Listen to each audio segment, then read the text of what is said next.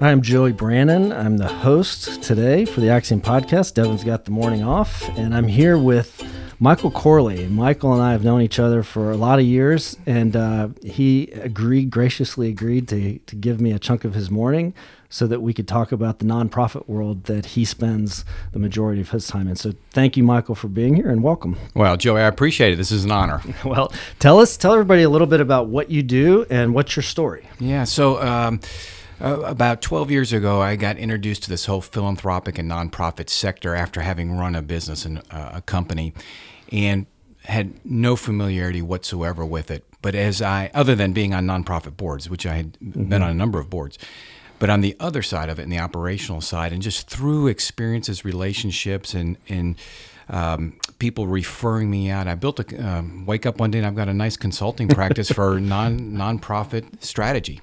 And so I work both with foundations and with agencies, and primarily with the boards and senior leadership.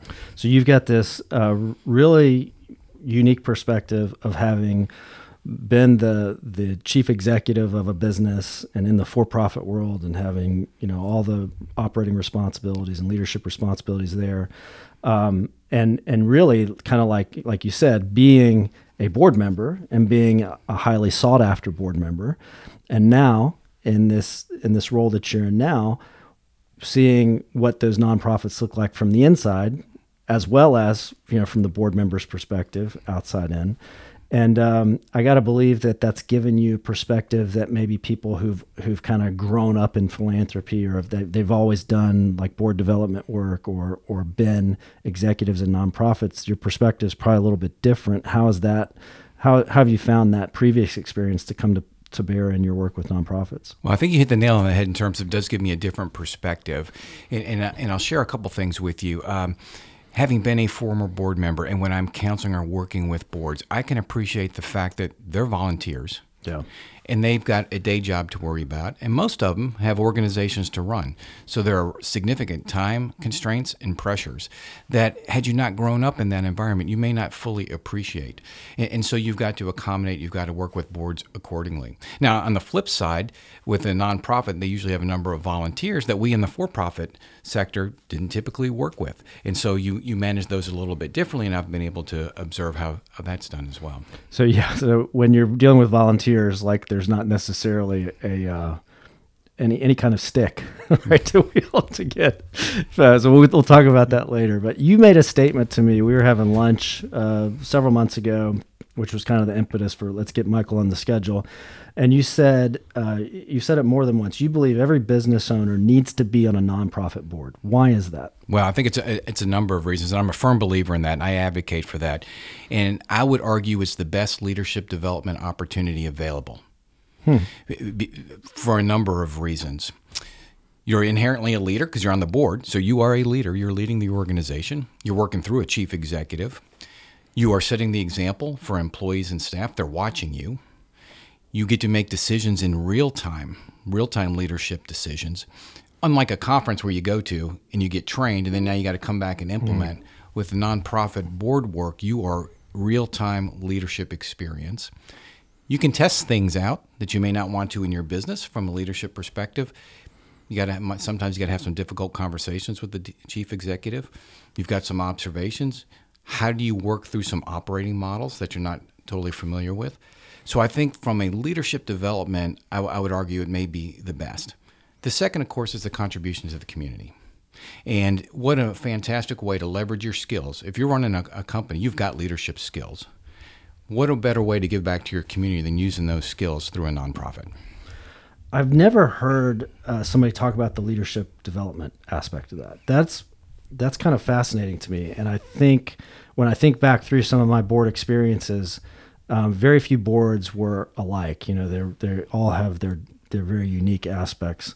But I think one of the things that was really helpful for me, probably the first board that I was on, I was in my probably mid to late 20s, and there was this whole decision-making process, right? And it was like, there's the Robert's Rules of Order kind of piece of it that you kind of get introduced to for the first time. Maybe you had some of that in high school. I was like a senior class president, so we're like making motions in seconds, but we had no idea what we were doing, and like getting into really like contentious things and calling the question, like that was all brand new to me. And so there was the formality of it, and I saw the value in that. But there was also, you brought up a couple things that stood out to me as well, which was my role. So in my day job, when I was working with business owners as a CPA, my day job was basically like doing the work. And now I'm sitting on a board and I can't do any of the work. I'm not allowed to do any of the work, even on a board that has volunteer board members. It's not a fiduciary board. It's more of a like active volunteer board. You're still not allowed to do the things that they have to hire employees to do. And it was this almost disembodiment from the work and the decision making and separating that. And I would imagine that you see some boards that are really good at that and some that maybe struggle to have board members not jump in and do the work. But that's got to be a big piece of the leadership. Well, that's an ongoing battle. It's a battle for the chief executive or executive director, whichever title they're using. Oftentimes, and I've got a couple right now, that it's, I need my board to be more strategic, get out of the day-to-day. Now, you're a board member, you can do that job, right? Because you've got experience. Or if you're retired, you've got the time. Right. And oftentimes that becomes the challenge because it gives them something to do and they want to lend support. So there is a balance there. It's definitely forced delegation. You learn forced delegation as the board. You're not going to do the work. You've got to figure out how to get the work done through others. Establish the policy, procedures, approve those, and get the work done through others. I also think it was a good operating model for me to look at another CEO. So I had my boss in my job, and he was, like the managing partner. And so there was a whole range of like partnership meetings that I wasn't privy to, and I didn't really get to see how decisions got made. And when I joined a board, all of a sudden, I was kind of punching above my weight, or I was in the deep end of the pool in terms of making decisions, and then seeing how those decisions were carried out, maybe the following month or the following quarter when we got back again. And it was like, okay, so we go back through the minutes from the last board meeting and approve those. And, oh yeah, I wonder what happened with promoting that person, or I wonder what happened with, changing the organizational chart, the way that we did last time. And a lot of that stuff, you're just bringing it to us and saying, here's what I'm planning to do. I just want you guys to be aware of it. On some of the bigger issues, we might be asked to weigh in and help make a decision. But it was really helpful for me to see, like, hopefully you're on a board where you have a high functioning CEO, but it's really helpful for me to see, okay, I got my boss as an example, right? And that's normally the closest thing we're going to see in terms of exemplary leadership. But now I've got this whole other avenue, a person who doesn't see me as an employee. They see me as a board member. Actually, they work at my my pleasure, which is kind of interesting for a 28-year-old to be, have a 55-year-old CEO of a nonprofit, and you're sitting on the board development committee, have no idea what you're doing, and maybe the executive compensation committee, and have no idea what you're doing. So I hadn't considered. I guess when we had that conversation, I was going more toward the public service. You need to give back. You need to take the gifts and the things that you've been given and steward those well and put them to use. But you make a really compelling argument for younger people to get involved in board service as early as feasible, so that they can get that leadership training you really can't get anywhere else. Well, you just really encapsulate that beautifully. You go in, you're playing above your weight, right? You're fighting above your weight level, because you're typically, people on a board are much more experienced and senior. So not only are you watching the chief executive, you're watching the board chair operate. You're watching the board secretary operate, which are typically people older, like we are now, and got some experience. And so you learn through experience and observation. And then the connections you make are just really robust. And from a professional perspective, it's invaluable. And I don't shy away from telling people, if you need to look at it selfishly from that perspective, why not? Because you're contributing to the community. You're getting involved, and if you're benefiting from leadership development, my gosh, that's just icing on the cake, which is why I argue that's the best leadership development opportunity available to most people. Well, you've given me a whole new reason to encourage my folks to be on boards. I mean, I just see so many lessons they can take away and either apply to their professional career or use with our clients and see what good leadership looks like. Well, we talked a little bit about there's all kinds of different kinds of boards, fiduciary boards and volunteer boards. Can you break that down for us? You know what they are far better than I do. What are the different kinds of boards? How do they differ, and do they differ in what they ask or expect of board members? Yeah, this is actually a really good question. I frame it into 3 boards. You've got a working board, which is typically a volunteer type board. Roll up your sleeves, get involved. You've got a fundraising board and governance or fiduciary. And what I've observed is typically a function of the size of the organization. So right now I'm working with an extremely small nonprofit, and it's all hands on deck, a working board where literally the board treasurer is the accountant.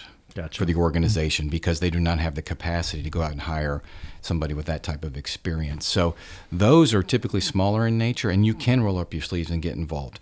And it's necessary in order for the organization to thrive. Then as the organization grows, typically you move more into fundraising mode from a board perspective. Now, these aren't linear, so everybody who's listening says, oh my gosh, I want my board out there fundraising or being involved in fundraising. That is true, across the spectrum. But if you're going to grow, it's scale, right? Mm-hmm. And so you start to scale based on the revenue you have coming in, whether it's through grants, earned income, whatever the case may be. And so that's a little bit different role, and that's a heavy emphasis where the board says, okay, our job is to connect the executive director or a fund development person with contacts. That's the board's job, is to open up the door to grants, to donations, whatever the case may be. Then as an organization gets much larger, the board's role is typically governance or fiduciary, providing that oversight. And I've been on a board with that where it's less, yes, you're still opening doors from a development perspective, but you're literally the oversight of the organization. And so heavy involved in the financials, because typically at this point the organization is a much larger size, much more obligation, much more impact in the community.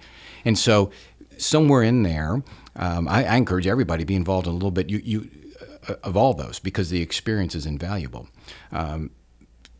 Probably younger people will have an easier time getting into a working board, a volunteer board, Sure. just by nature of what it is. Yeah, and that was my experience. People find out you're a CPA and they're like, great, You're you can be the treasurer. Yeah. And so I had plenty of opportunities to serve on boards as a treasurer. And it was like literally put the financial statements together or figure out how this particular transaction is going to make it into the system. I think if you've got a kind of widely recognized technical skill, like the other one is like attorneys. Like Yes. Attorneys can always, because the board's looking for pro bono legal work. Exactly. Right? What are some of the other areas you see working boards tapping kind of the expertise of the people who are on the board? What are some of those foundational skill sets? Might be accounting and legal. What else? Yeah, accounting and legal, and maybe even programmatic, depending on what space that they're in. But oftentimes, expertise of a clinical person. If the organization is health focused, that would be extremely important. If they're developing curriculum, Gotcha. very important. Or if it's if it's the latest, Save the Cats organization, we got a veterinarian, Exactly, something right. like that. Mm-hmm. Okay, That's that fair. makes sense. That's fair. What do you see? I'm interested to go back to those transitions. So, if it is, I understand it's not a perfectly linear spectrum from working to fundraising to fiduciary, but you've seen organizations kind of go through that transition. Where do you see? How do you see the board change, and how do you see the CEOs change? Do they both have to change? Does one have a better chance of sticking around than the other? Are you able to do it all with the same group of people? What's been your experience? Well, it's just like a for-profit business. You've got the entrepreneurs, the founders that start it, and are they the right people to carry it forward after they, past that area of survivability? And so it's no different in the nonprofit sector. It's based on the skills, and can the leader grow with the organization? I've seen that to be a very big challenge for those who have founded a nonprofit to then lead the organization going forward and doing it successfully. You've got the founder syndrome that you see in the for-profit sector, so it's a challenge. Boards as well need to evolve and develop, and that becomes a challenge also because so many times people will continue with the board for a number of years if there aren't term limits, which I'm a big fan of term limits, but that they linger around, and that's and you know this. It's, well, that's the way we always did it. Oh, I don't, I want to do this. I want to take care of this, and so a highly functioning organization will recognize that the executive director or CEO has got to grow with the organization, and that the board has to grow as well. And so it's a dance. Mm-hmm. And I've seen that can be a difficult dance because my experience on some boards, I'd say the majority of the boards that I've been on, the CEO is the one who's doing board development, meaning the CEO is the one who's saying, hey, I met this person. I think they'd be a great addition to our board.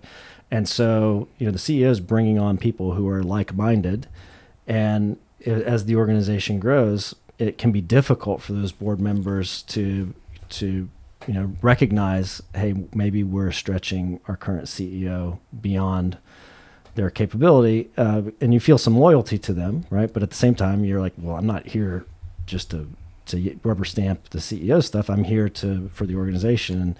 How have you seen teams, board teams, deal with that struggle? Yeah, I've been in the middle of that a couple of times, and it is a big challenge. And so it's incumbent upon the board chair to understand and recognize that he or she has got the obligation and responsibility to guide that executive, because ultimately that's who the CEO, executive director, reports to, is the board chair. That's where the tightest relationship is going to be.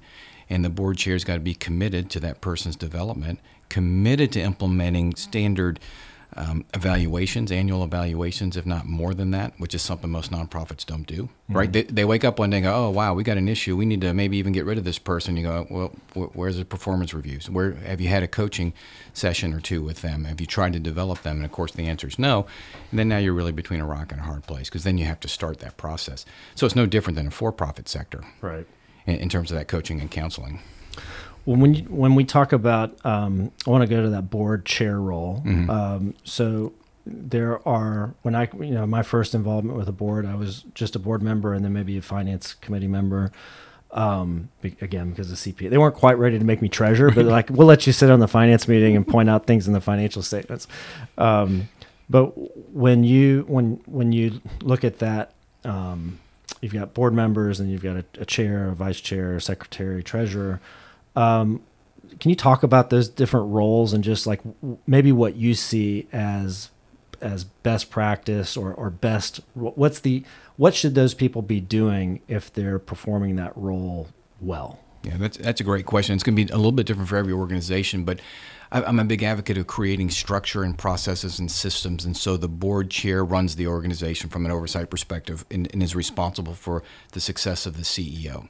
The vice chair is typically, depending on the organization, the board chair in waiting. So their role is to support the board chair and work with the other board members in preparation for he or she moving into that board chair role. Treasurer, obviously, is related to the financial aspect of the organization and has really an absolutely critical role, because I've found on most boards, nobody reads the financials. And so they really rely on the strength of the treasurer to have done his or her due diligence to make sure they're accurate. And depending on the size of the organization, it's a 990 filed right, et cetera. Mm-hmm. And so that's a real critical role for the organization, because unfortunately people don't review the financials. Secretary is typically board minutes, and then oftentimes governance. Could be tied into where you might have a governance chair who's responsible for identifying board members, future board members, ensuring that the organization is following proper protocols and living up to its mission statement. So is that the secretary, or are you saying that could be a separate role? It could be a separate. I've seen it both, where you have a governance chair, mm-hmm. and when it's a governance chair, typically that person's responsible for assessing the board. What skills do we need? What do we don't need? What are the term limits? When are people mm-hmm. terming out? And what do we need? And how do we go find those people?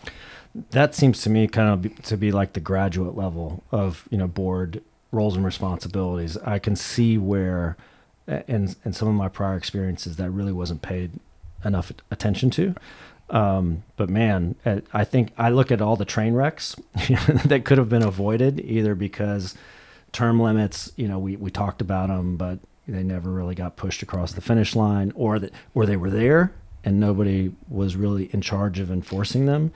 And, and just development in general, like what skill sets do we need? I think going back to one of the first points you made, there's a huge value in a board, especially a board of a new organization, saying, well, what kind of board are we? Let's mm-hmm. just get intentional about, okay, we're a working board, or we're a working board now, and we're trying to become a fundraising board, and that's going to require a different composition of board members, and we're going to need some workers, and we're going to need some people who are raising money. And I think that's an area where I've seen boards struggle to make that transition, because they want all their board members to be bringing in more money to help the organization with its budget, but at the same time, they've got John over here, and John is the best treasurer we've ever had. He's 28 years old. He knows the financials backwards and forwards. We can call him anytime, day or night, and he'll jump into QuickBooks and help us. But John's got a new baby at home, and he's not going to be able to give more than maybe $1,000 a year. And we really want board members who are going to bring in 20, 30, 40, 50,000, and making that transition of asking for financial commitments from board members is something I've seen. It's uncomfortable. It's just one of those uncomfortable, it feels like a growing pain that you got to get through.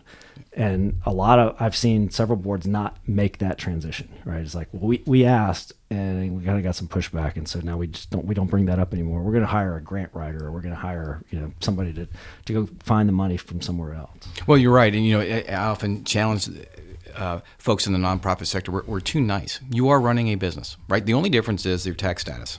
I mean, you still got to have revenue. Mm-hmm. You still got to deliver results. And if you want to grow, you got to have the right leadership in place. And as you were talking, Joe, I was thinking, the organizations that I've seen be very successful as they've evolved is they got very strong leaders, executive directors. I mean, people that are good. Mm-hmm. And you see that. And they may or may not have been the founder, but they're just good leaders, and they're willing to challenge and lead the board into the future, saying, look, we're going to have to expand. We're going to have a different composition. We've got to implement these term limits, because that's one easy way to have people roll off, right? And we've got to have this type of succession in place. So the most, there's no replacing good leadership. Yeah. When I'm going to go back to, benefit, and I'm starting to see so many benefits to board membership I didn't see before. One of the biggest being, you just talked about, it's just like a business. The only difference is it's not profit, which means statutorily means nobody can own it, right? There's no shareholder. And if it ever disbands, like whatever assets are there kind of have to go toward a charitable purpose. They don't go in the CEO's pocket as a severance package, or board members don't split it up and take it home. And one of the things that in the for-profit world we're working on with business owners a lot, it seems like all the time, is this distinction between when do I put my ownership hat on and when do I put my employee hat on, right? And so because they're in the business, they have operational roles day in, day out. And maybe one of them is the CEO, right? So he's got a CEO hat. And the other one is VP of such and such division. And, one owns one percentage, one owns the other. Maybe there's three. And they have these operating responsibilities. But they're also in the middle of a workday, they're making ownership decisions, right? And they're usually not very good ownership decisions because they're making decisions that they really need to, I need to step away. I need to talk about this with my other partners, my other owners. And I think what a nonprofit board can do in stark relief is highlight the difference between what ownership conversations look like, even though a nonprofit's not an ownership venue. But the people who are on that board are basically charged with stewarding the organization the same way an owner would be. And it helps me to see a good living example of what does it look like to have some intentional time that's set apart from operations. I'm going to convene this group of people.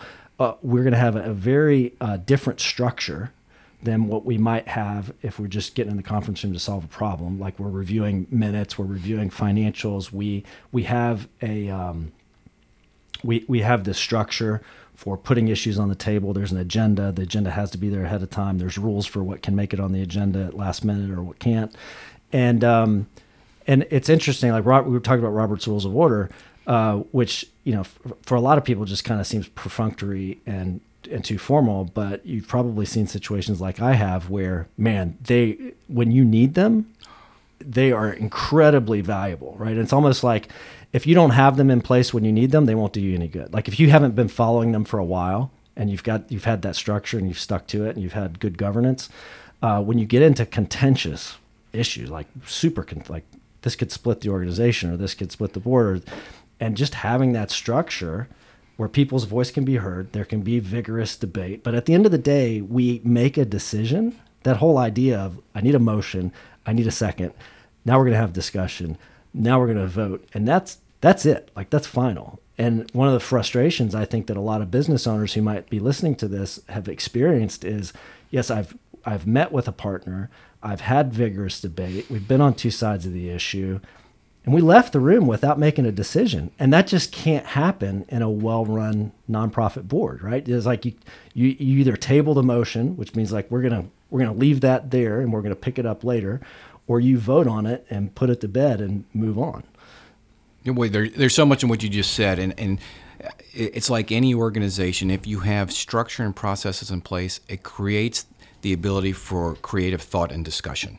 Right? Great. So if you know how to operate, Robert's Rules is a perfect example. If you know how to operate within that, it gives you a framework for decision making, for discussion, and appropriate discussion. So it doesn't get heated, and if it does, you've got a timeout. All those things. I do also believe it's the.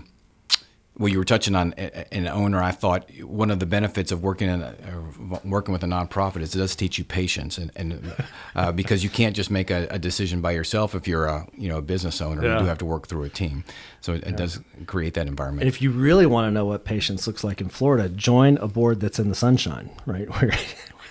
Oh my gosh, I've worked with that's a couple a topic clients. For a whole other podcast, probably. That's a law with good intentions, but oh, good Lord, it's challenging. And so, in short, for the listeners, it doesn't allow the board members to speak to each other between meetings. You literally cannot talk to each other about board business between meetings. So think about that. You've got an issue. You want to call up and ask an expert. I want to call Joey because this is a financial issue. I want to say, educate me on debits and credits. I can't do that if I'm in sunshine. Right. Yeah, we both served in those capacities, and it's a different experience. Right? It is. So I think we resonate with a lot of the good intentions. Execution, it doesn't seem to work nearly as well as they want it to. One of the things when I was a young professional, I was encouraged by my bosses, my partners, get involved in the community, get on a board, get involved in a committee on the board or something like that. And they really didn't do anything other than say that. It was kind of like I could look at the boards they were on and go, okay, not those, right? But honestly, like those boards were so out of my league, right? As a 26, 27-year-old, I'm not going to be invited to sit on the board at United Way or Boys and Girls Club or the Van Wezel or something like that. But what I wish I would have been given a little bit more counsel direction before I was just kind of thrown in, because I wound up on some boards where I did not know what I was doing, didn't know what the organization did, and I was just willing and able. And while that's admirable, I think those organizations didn't get out of me what they could have gotten out of a better board member. So what advice would you give a young professional who might feel the call to get involved in a board, or it's kind of a directive they're being given by their bosses of like, hey, you need to get involved in the community. Board service is a great way to do that. I think the first thing you want to do is find an organization that's addressing an issue you're passionate about. Because even if you don't have a positive board experience, at least you feel good about, hey, I'm helping dogs, I'm helping kids, whatever the case may be. And when you identify those, and there are ways to find those very easily, and then I'd suggest go volunteer in an event. Mm-hmm. Go observe an event, meet the executive director. Nobody is too high up that they're not going to respond to even a young person coming in and saying, hey, I might be interested in serving on the board. I can't envision any executive director saying, beat it. Yeah. There's always that interest because they're always looking for even the next generation. And I tell you right now, especially in our area, Joey, if you're younger, if you're in your 20s, 30s, because 30s is younger, 20s, 30s, people want you on the board because that's diversity. Because most of us are like we are, in our 40s, 50s, 60s. And so they're looking for younger people. And also as it relates to social media, that's become how do we do social media? How do we really leverage and take advantage of it? And there's this understanding that younger people can help with an organization do that. I love your suggestion of go to an event, go volunteer, because I think the areas where I really failed to be a great board member were situations where I really didn't know what operations even looked like. Okay, we do this in the community. Well, that's just a line item on a profit and loss report, or a statement of activities. And that's that's in the program services category. Okay, but I don't know what it looks like. I don't know what the people look like that are benefiting from this. I don't know what our quote unquote customers look like. I don't know what our employees or our volunteers look like. And so then you get into board meetings and you start talking about maybe the CEO's just giving an update, president's report, and it's going completely over your head. And then you get in later in the year and you start talking about budget and we really need to ramp this program up or cut this program back. And you're like, I have no idea what you guys are talking about because I literally don't know what we do. Yeah. And that can be solved by being a volunteer first. Well, again, and also being a volunteer when you're a board member, it's incumbent upon those who join boards to really understand the organization. And it's like we've been told all throughout our lives, you're going to get out of it what you put into it.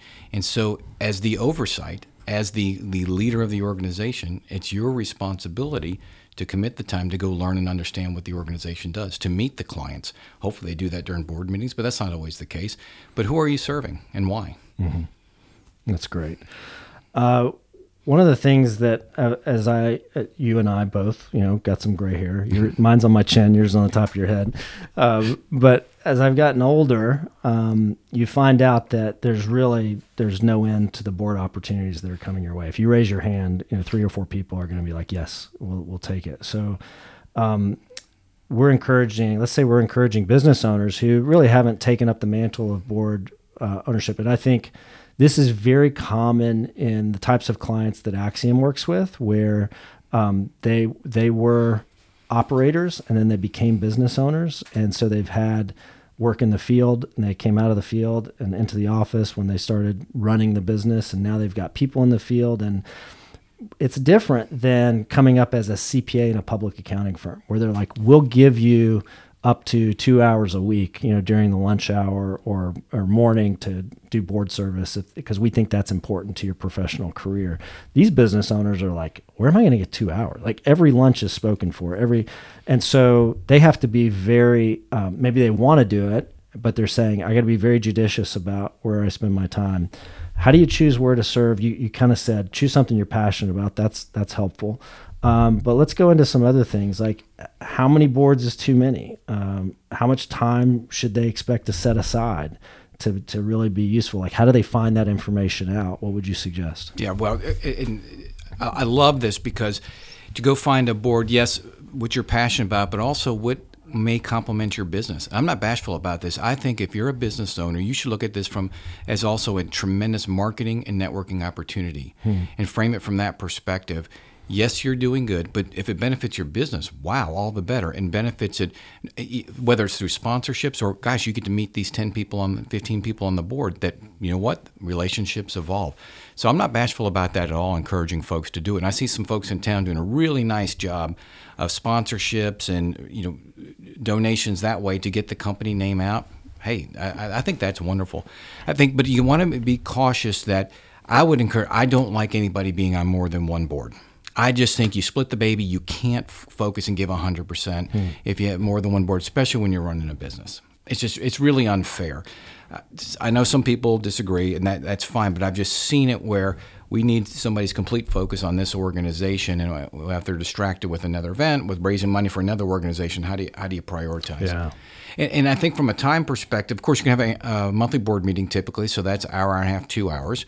There are some that exceed that, so you want to ask, as you're being interviewed and as you're interviewing a potential entity to serve on the board, you'll want to ask, what is the time commitment? Am I expected to be at events? How many events do you have? Can I pick and choose? What's the role of the board? To really have a firm understanding when you go into it, because there will be a time commitment, and you typically ebbs and flows. There may be 1 month you do nothing, and then next month there are a couple events or something comes up, and you have to spend a few more hours in addition to the board meeting. Yeah, there's you make a good point on interviewing. I think it's important. It's important for me to know, am I going to be able to spend time advising as a board member versus doing other stuff? And a lot of that comes down to like very kind of ticky-tack things like what is the organizational skill set, time and task management skill set of either the chief executive or if it's a large enough organization, whoever that liaison is with the chief executive and the board members. Because simple things like I can tell you if there's a board meeting on Wednesday and I get the board packet Tuesday afternoon or Wednesday morning, I'm not going to be prepared, right? But if I could get it a week ahead of time, I've got no excuses. I can schedule enough time, but that's as simple as that sounds. I found that to be a pretty big ask in some organizations to just like, the other thing is like schedule meetings. Can you schedule all of our board meetings for the next year at the same time so that it's already in my calendar and I'm not scrambling to try to find holes or move other commitments around? It's just simple things like that I think go a long ways to making board service effective. And those are great questions to ask, because if the response is, oh, we get the board packet that morning, that gives you insight into the operational efficiency of the organization. And I tell you, if you're getting that board packet the morning of, there are other things that are last minute. So is that something you want to be party to, or at least you know it going into it? Mm-hmm. And so I think those are critical questions. You interview them as much as they interview you, maybe even more if you're being asked to join a board. Yeah. You've seen a lot of boards. You've helped a lot of boards get through some pretty crazy times, I would imagine. I think it's probably, it's pretty easy to serve on a board when the budget's, exceeding last year by 20%, and then we're growing and everybody wants us, to come to the dance with them, and it's a very favorable time. But what would you say are the traits of a great board member when we're in difficult times, when things aren't rosy? Well, I tell you, the most difficult time I've ever had is when there was an obvious need for a CEO transition, and not by that CEO's choice. And so that becomes really problematic. It's like with any organization. And then it harkens to strong leadership skills. It's recognizing the challenges, articulating those with your fellow board members, building consensus. Do you implement, in this case, a coaching training program in hopes? So put on a performance plan. Who monitors that? And now you're looking at spending a lot of hours as a board chair or a board member. And that's where I think most nonprofit boards fail to do their fiduciary responsibility, is they go, I just don't have time. And it's unfortunate because the organization suffers, the mission suffers, and then the donors are impacted because it's their money going to getting a less than positive return than they could have. So it's really goes back to the leadership and understanding how to work with people to accomplish an end. Yeah.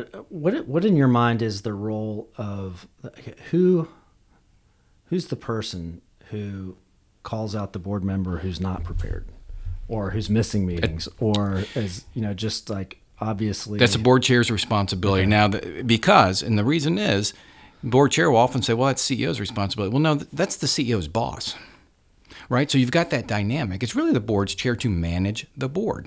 And I've seen very effective board chairs do that. More than not, that is not the case. They'll just show up for the meeting and talk to people.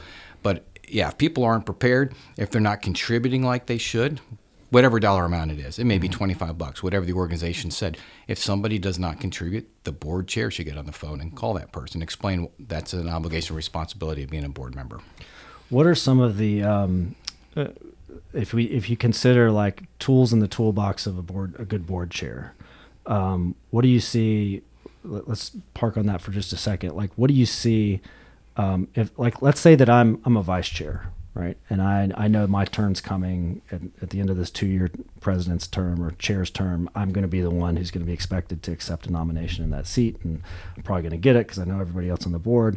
And I say, Michael, like, what are the skills or what are the tools that I need to have, or what are the things that you would tell me to do to be? All I can go on is the board chair that I'm seeing now. I'm not saying they're doing a good job or a bad job. I don't know because they're the only one I've seen. How could I be the most effective chair in my 2-year term coming up? Well, I would start with relationships, as basic as that sounds, but I'd take every board member out to lunch and just establish that relationship, because there will come a time during your tenure you're going to have to bank on that relationship with them. I would also start meeting with the executive director and the board chair just to observe the dynamics there, sit in on their meetings. They should be meeting at least once a month, I would assume, outside of the board meeting, and get understand the rhythm of the organization. What I mean by that, and it's what we talked about a little bit earlier, what's the meeting schedule? Get all those processes in place so you don't have to worry about those. Are the meetings scheduled out 12 months? Are you getting the board packet earlier? If there were things you can do to impact that, because that'll just free you up from having to do that when you become the board chair. That's great. I love the relationship side. It's absolutely critical. I cannot, and I did it after watching somebody do it that took me out to lunch when I was a young board member, because he was becoming chair, and just think, wow. And that relationship is, good Lord, that was probably 15 years ago, 20 years ago, and the relationship hasn't faded, but it was really important because there comes a time that he needed to pick up the phone and call me. And we'd establish that trust. You weren't starting from zero. That's exactly right. Yeah. And so when a new board member comes on, so that would happen under your tenure in this example, is if you haven't, take him out to lunch or her out to lunch. That's great advice. Requires some intentionality. I'd say for your board member, if you're going to be the board chair, like I think all the things you said just the volume gets turned up to a level of 10, like one board.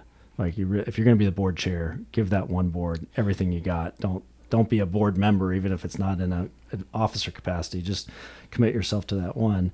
And one of the things I appreciated, Devin, who he's one of my colleagues here, and he was asked to sit on a board, and he came to me and he said, will I have the time to do this? And what he was asking for was permission, right? He's basically saying, well, is it going to be okay with you if you see on my calendar these chunks of time that are committee meetings, board meetings, prep time, and are you going to be good with that? And I didn't answer it lightly. I thought about it, but I mean, he did himself a huge favor by having that conversation on the front end and getting me to say, yeah, I think this is going to be great for you, for Axiom, for the organization.